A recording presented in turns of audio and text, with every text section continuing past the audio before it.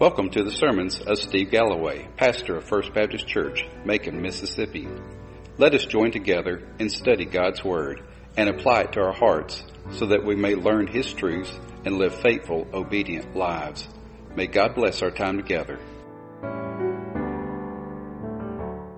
Let me invite you to turn into your Bibles to John chapter 18. John chapter 18, we're going to be picking up the last couple verses there, verses 39, and then going on into chapter 19 through verse 15. So beginning with John chapter 18, verse 39 and following. But you have a custom that I release someone to you at the Passover. Do you wish then that I release for you the King of the Jews? So they cried out again, saying, Not this man, but Barabbas. Now Barabbas was a robber. Pilate then took Jesus and scourged him. And the soldiers twisted together a crown of thorns and put it on his head, and put a purple robe on him. And they began to come up to him, saying, Hail, King of the Jews! And to give him slaps in the face. Pilate came out again and said to them, Behold, I am bringing him out to you, so that you may know that I find no guilt in him. Jesus then came out wearing the crown of thorns and the purple robe.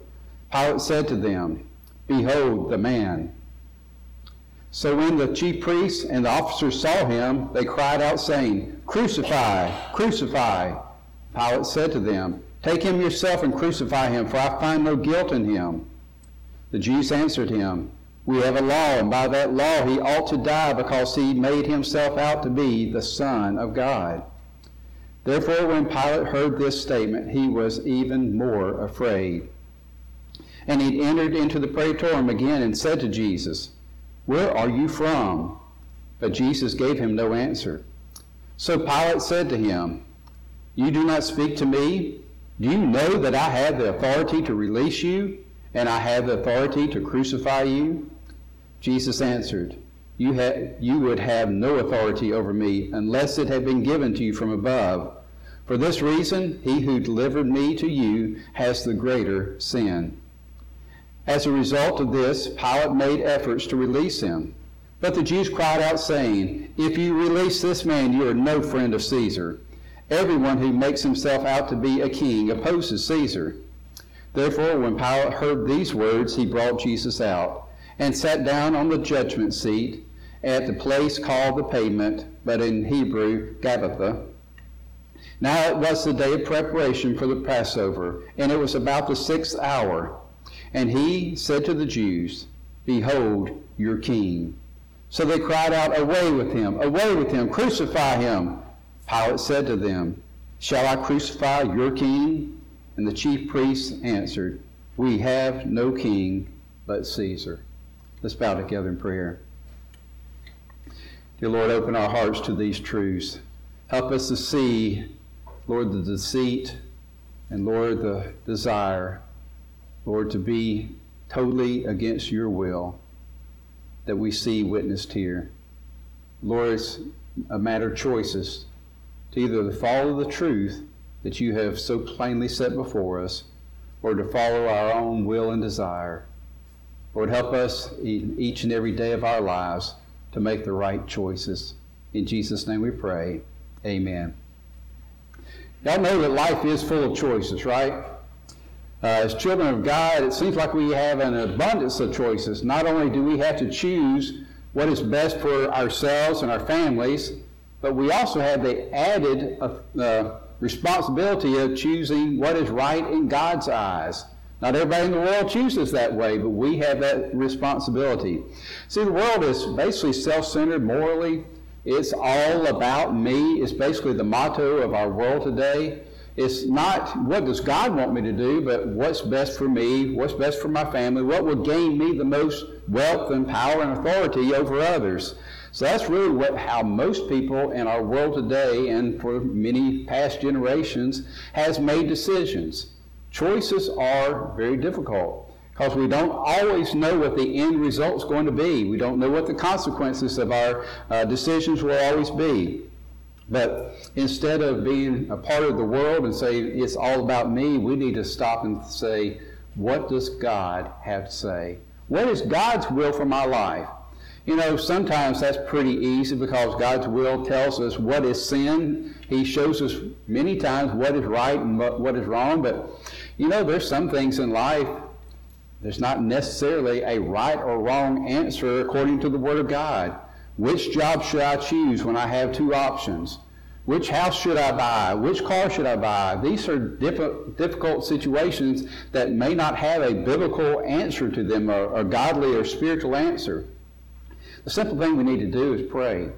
Say, Lord, I always pray that your Holy Spirit will be the guiding force in any decision I make, whether it's a spiritual decision or just a material decision that we must make sometimes.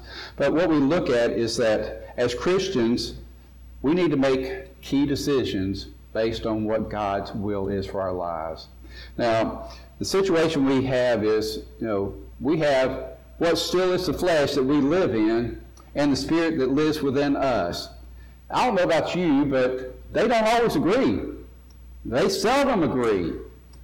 When we make choices, we have to ask ourselves, what is right in God's eyes?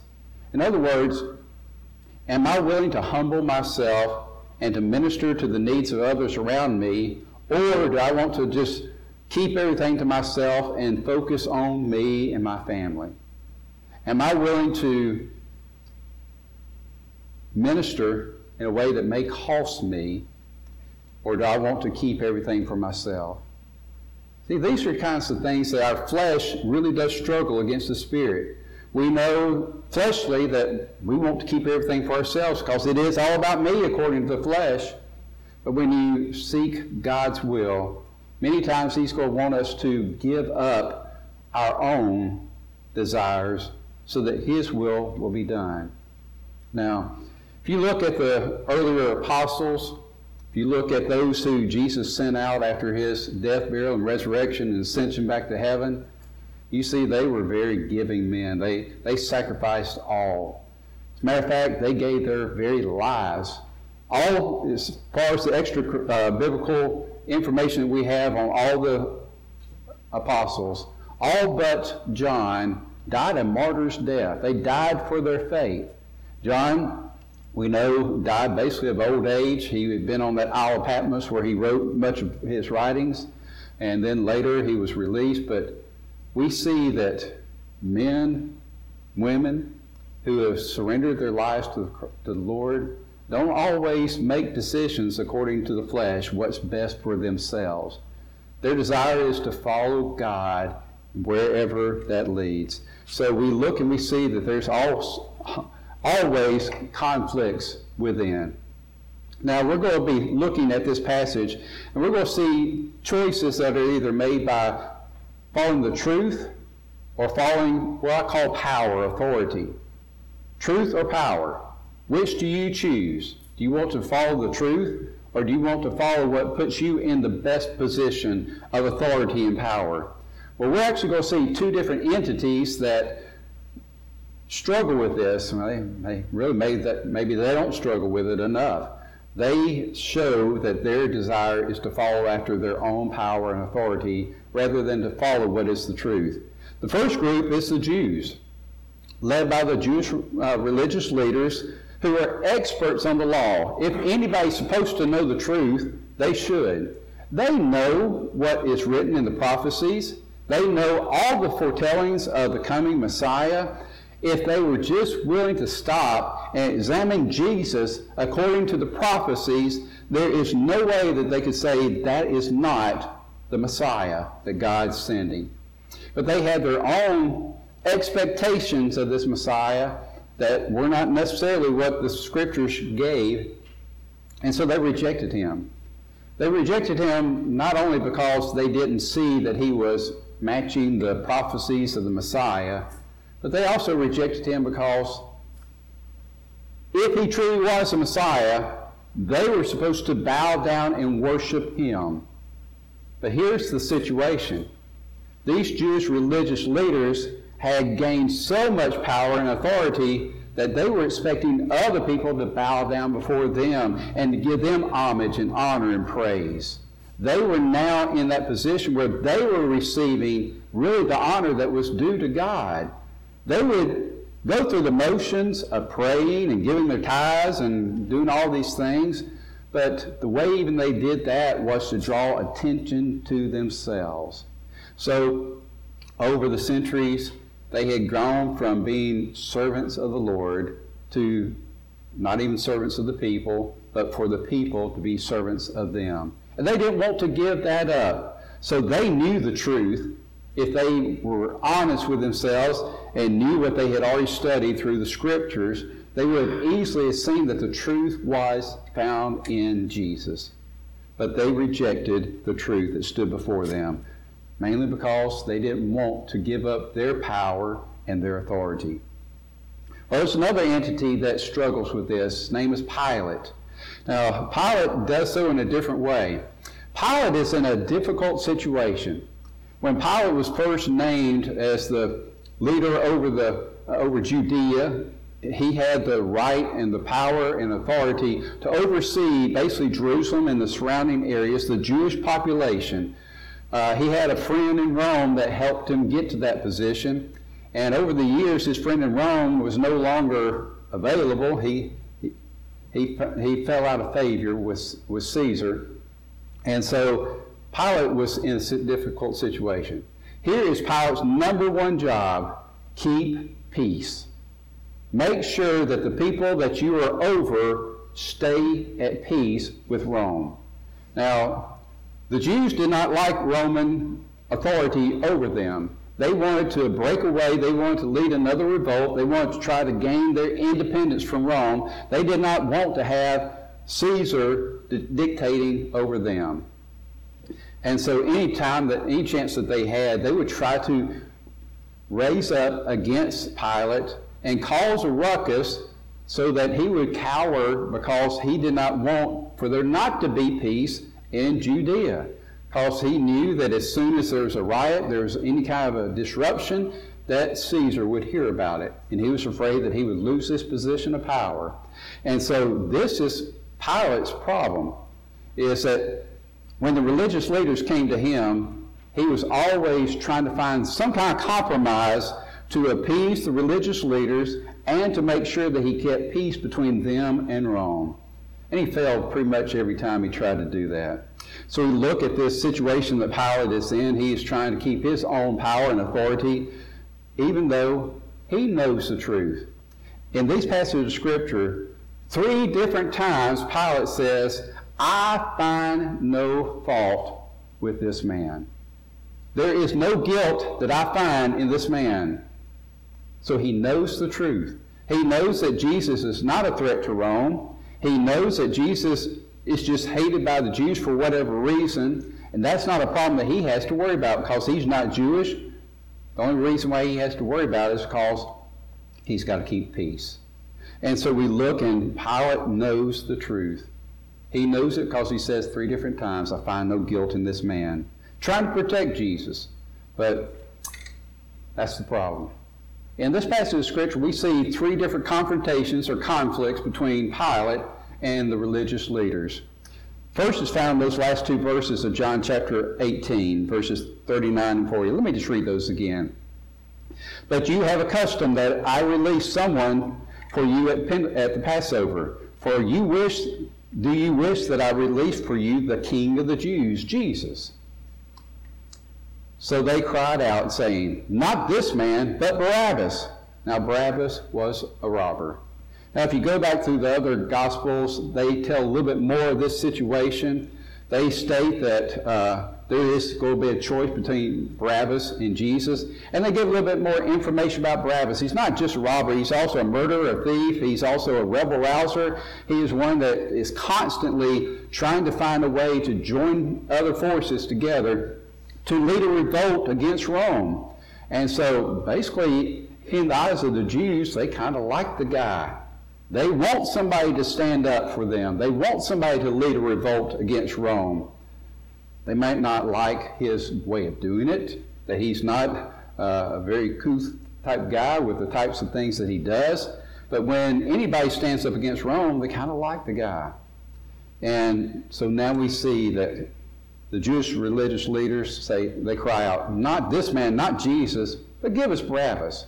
Now, here's Pilate's thought. Pilate thought that there is no way that these Jews are going to ask for Barabbas to be released, because that will anger Caesar against them, because Caesar sees Barabbas as a threat to the peace against Rome. So will they truly release Barabbas and risk being on the wrong side of Caesar? Well, Pilate really did not understand the hatred that the Jewish religious leaders had against Jesus. He misunderstood, misread what they really believed. And so we look at this first conflict. Pilate thought that he had the situation figured out. Surely they wouldn't release this rebel-rouser Barabbas. So he offered them the choice between Barabbas and Jesus, and they chose Barabbas.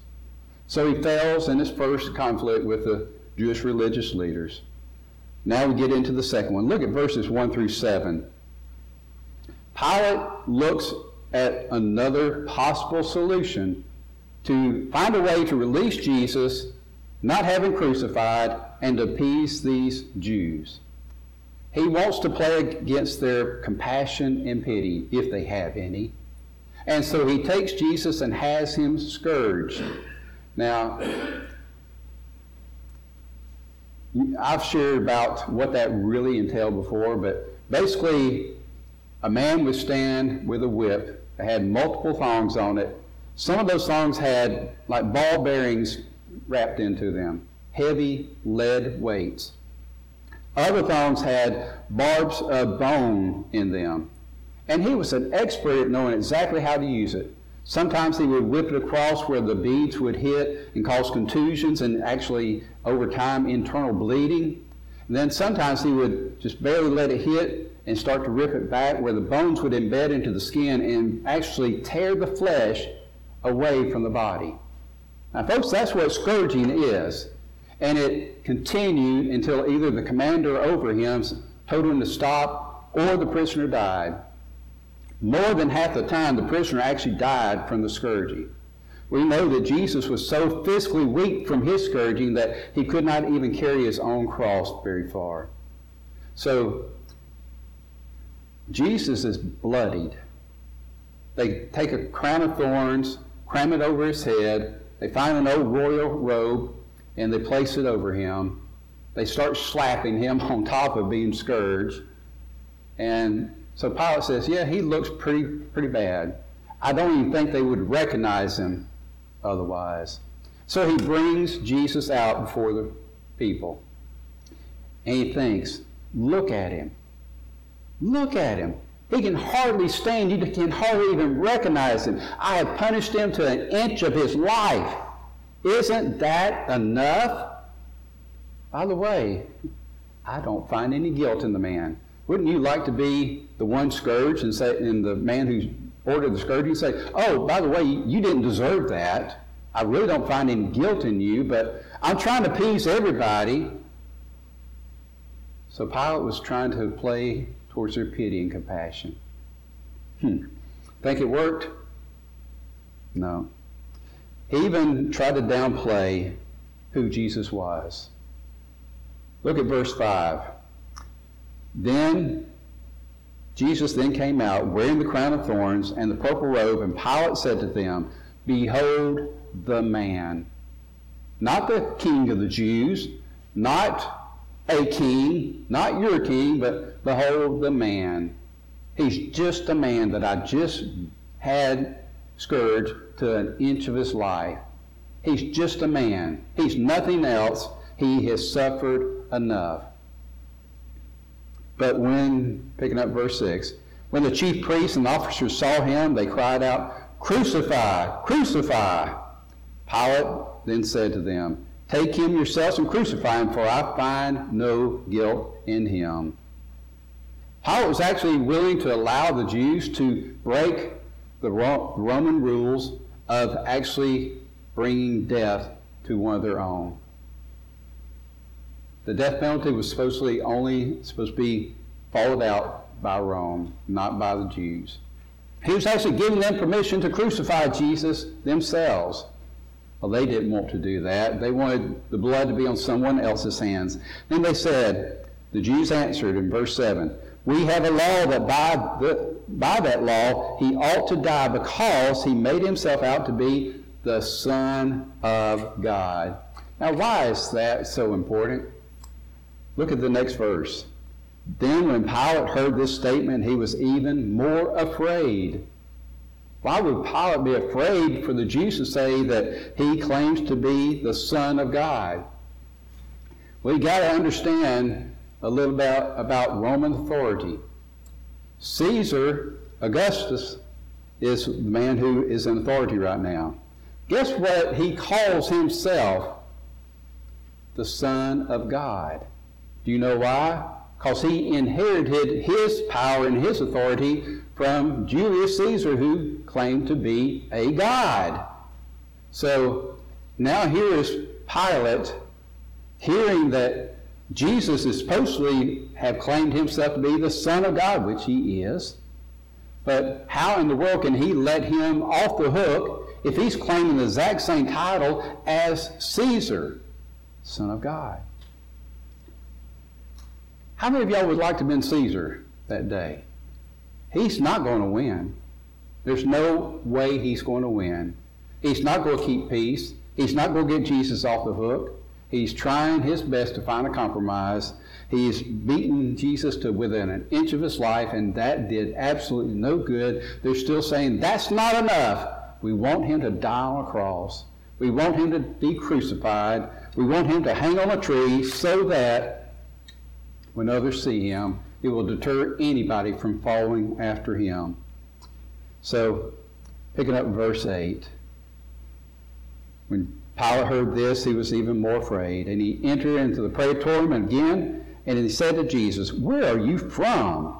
But Jesus gave him no answer. Now, Pilate is trying to find some way, to find some evidence, one way or another, to either condemn Jesus to crucifixion or to find some true evidence that he could use to say, he's not guilty, I'm letting him go. So Pilate then said, do you not speak to me? Do you not know that I have authority to release you, and I also have the authority to crucify you? In other words, Pilate is saying, do you know who I really am? Do you know the authority that I have? Again, the choice between truth or power. Pilate is trying to pump his chest up and show his power. Jesus, who is just beaten to death, still has power, more power than Pilate could ever imagine. And he takes control of the situation one more time. Pick up verse 11. Jesus answered, you would have no authority over me unless it had been given to you from above. For this reason, he who delivered me to you has the greater sin. So Jesus is taking control. He says, Pilate, you really don't have any control over me. You don't have any power or authority over me. That power that you claim that you have did not come from Caesar. It came from God. That's the only reason why you are where you are today. Folks, it's hard for us to understand, but that's why we have our president in our place. It is God ordained whether or not we like our president or not. The authorities that are over us are God ordained. We need to understand that. So Jesus is saying, Pilate, your authority is God ordained. You didn't earn it. It was given to you. And so Pilate once again makes an effort to release Jesus, but look at what Jesus has said. For this reason, he who delivered me to you has the greater sin. In other words, quit trying to find guilt in me to find some reason why you can have me crucified. Look at the guilt of those who have brought me before you. Now, who is the he mentioned in verse 11? He who delivered me to you has the greater sin. Well, technically, it would be Caiaphas. Caiaphas was the one that brought the charges against Jesus, and he would be the one that would be ultimately responsible. That's really not the he that he's talking about.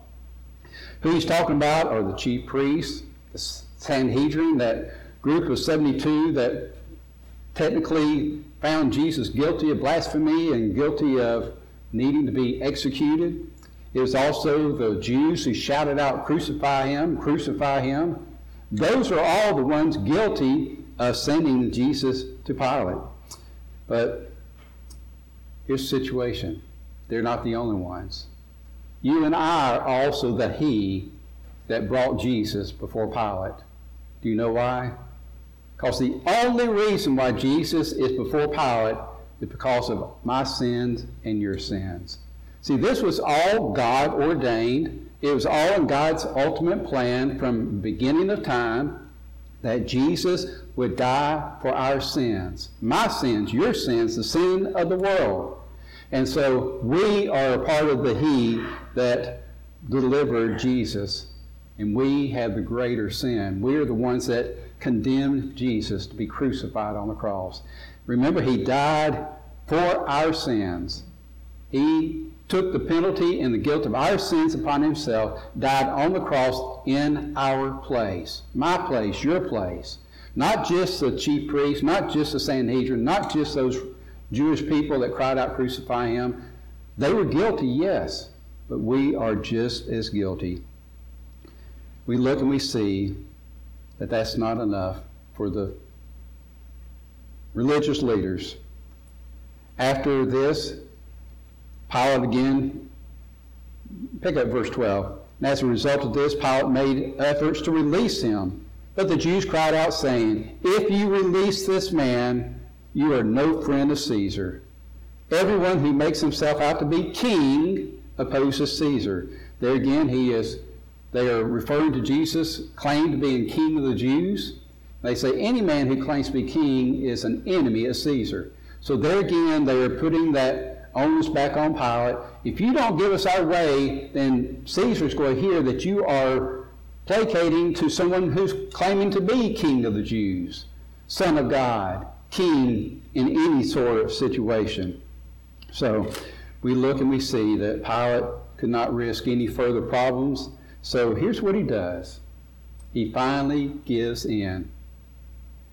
He comes out to the place of judgment called the pavement, also known as Gabbatha. He sits on this seat. It's called the Bema seat, the seat of judgment. It is from this place that he would dictate his edicts. He would make his rulings from this place. So he is there formally making a decree as to what will take place. And Pilate is sitting there in a mocking tone, I think. He says, "Behold, your king. Behold, your king." Listen to what the Jewish leaders say. Pick up verse 15. So they cried out, "Away with him! Away with him! Crucify him!" Pilate said to them, "Shall I crucify your king?" Listen to what the chief priests say. "We have no king but Caesar." Do you know what he just committed? Blasphemy. The exact charge that he brought against Jesus, blasphemy, he just committed. Do you know why? For the Jews, who is their king? God, and no one else. For the chief priest, the overall high priest over all of Judaism, to say we have no king but Caesar, he just blasphemed against God. That is how much hatred they had towards Jesus. They had all the evidence before them from the prophets to show that Jesus truly was their Messiah, and yet they ignore the truth to gain their own power. Pilate had the truth. He knew that Jesus was not guilty of any charge worthy of death. And yet he wanted to keep his power, his place of authority, so he gave in so that the peace would remain and he would keep his position. So let's kind of wrap this up. What does this mean to us? Well, by examining what went on between Pilate and the Jewish religious leaders, we see that they faced a conflict between the truth and power. That's been pretty evident through the whole thing. But what about us? What about you and me? How do we struggle with this? Well, we may not always be trying to find a position of power and authority over others, but a lot of times we struggle with following the truth. What happens when the truth stands before us and it's something ugly? Do we choose to look the other way at an injustice so that we don't get involved? Think about it for a second. We're all guilty somewhere along the way of turning the other way, looking the other way. I don't see that. I don't want to get involved. Yes, I know that's wrong. I don't want to get involved. Well, how much are we concerned with keeping our jobs and our position in society where we're willing to fail to deal with what we know is right or against what we know is wrong? We just want to step back and pretend like that really doesn't matter. But in God's eyes, it matters a lot, because He has made you see something that needs to be dealt with. Are we so worried about what other people think about us that we're not willing to get involved when God directs us to? See, we too face a lot of choices between the truth and power or authority. Are we willing to empty of ourselves, surrender to the Lordship of Christ, follow His leadership through His Holy Spirit, and do what is right, even if it costs us, even if there are consequences involved? Those are hard questions to answer. And the only way that we can truthfully answer them is if we are in the right spirit. That's why I preach so much about surrendering to the Lordship of Christ, surrendering to the presence of the Spirit of God living in us through His Holy Spirit. If we get up each and every day and we've got our own agenda of what we plan to do for ourselves and for our family, and we leave God out of the picture, you won't make the right choices. Your choice will be dictated by yourself. Self-centeredness. It's all about me. But if we get up and we say, Lord, I can't live without you. I am nothing without you. I need you to be God in every facet of my life. I surrender today to your Lordship. I pray that right now, as I pray, that your Holy Spirit will take complete control of every aspect of my life. That you will control my thoughts, my desires, my words, my deeds, every choice that I make today. May your Spirit guide me in everything that I do, every choice that I make. I pray that every moment of this day will be lived under your authority, not my own. Which one do you think is going to give you the best option of making the right choice? Getting up and saying, I've got my day planned, and God's really not in the middle of it. Or putting God in the center of it and following Him. You know what? You have to make that choice every day. And every moment throughout the day. I've been guilty of praying that prayer in the morning and forgetting it by lunchtime. You have too, haven't you? Folks, living a surrendered life is consistently constant. I mean, you can't stop. You can't just say the prayer in the morning and say, well, that's good enough till midnight. It's got to be constant. It's got to be a lifestyle. God's got to be the center of every aspect of your life. If God's not on His throne when you walk into the office or get up, I mean, I know we got quite a few retirees and you get up and fix your breakfast. If God's not on His throne at your breakfast table on Monday and Tuesday and Wednesday and the rest of the week, He's not on His throne today as we worship Him. He's got to always be the center of our lives. Only then will we make the right choices. Let's bow together in prayer.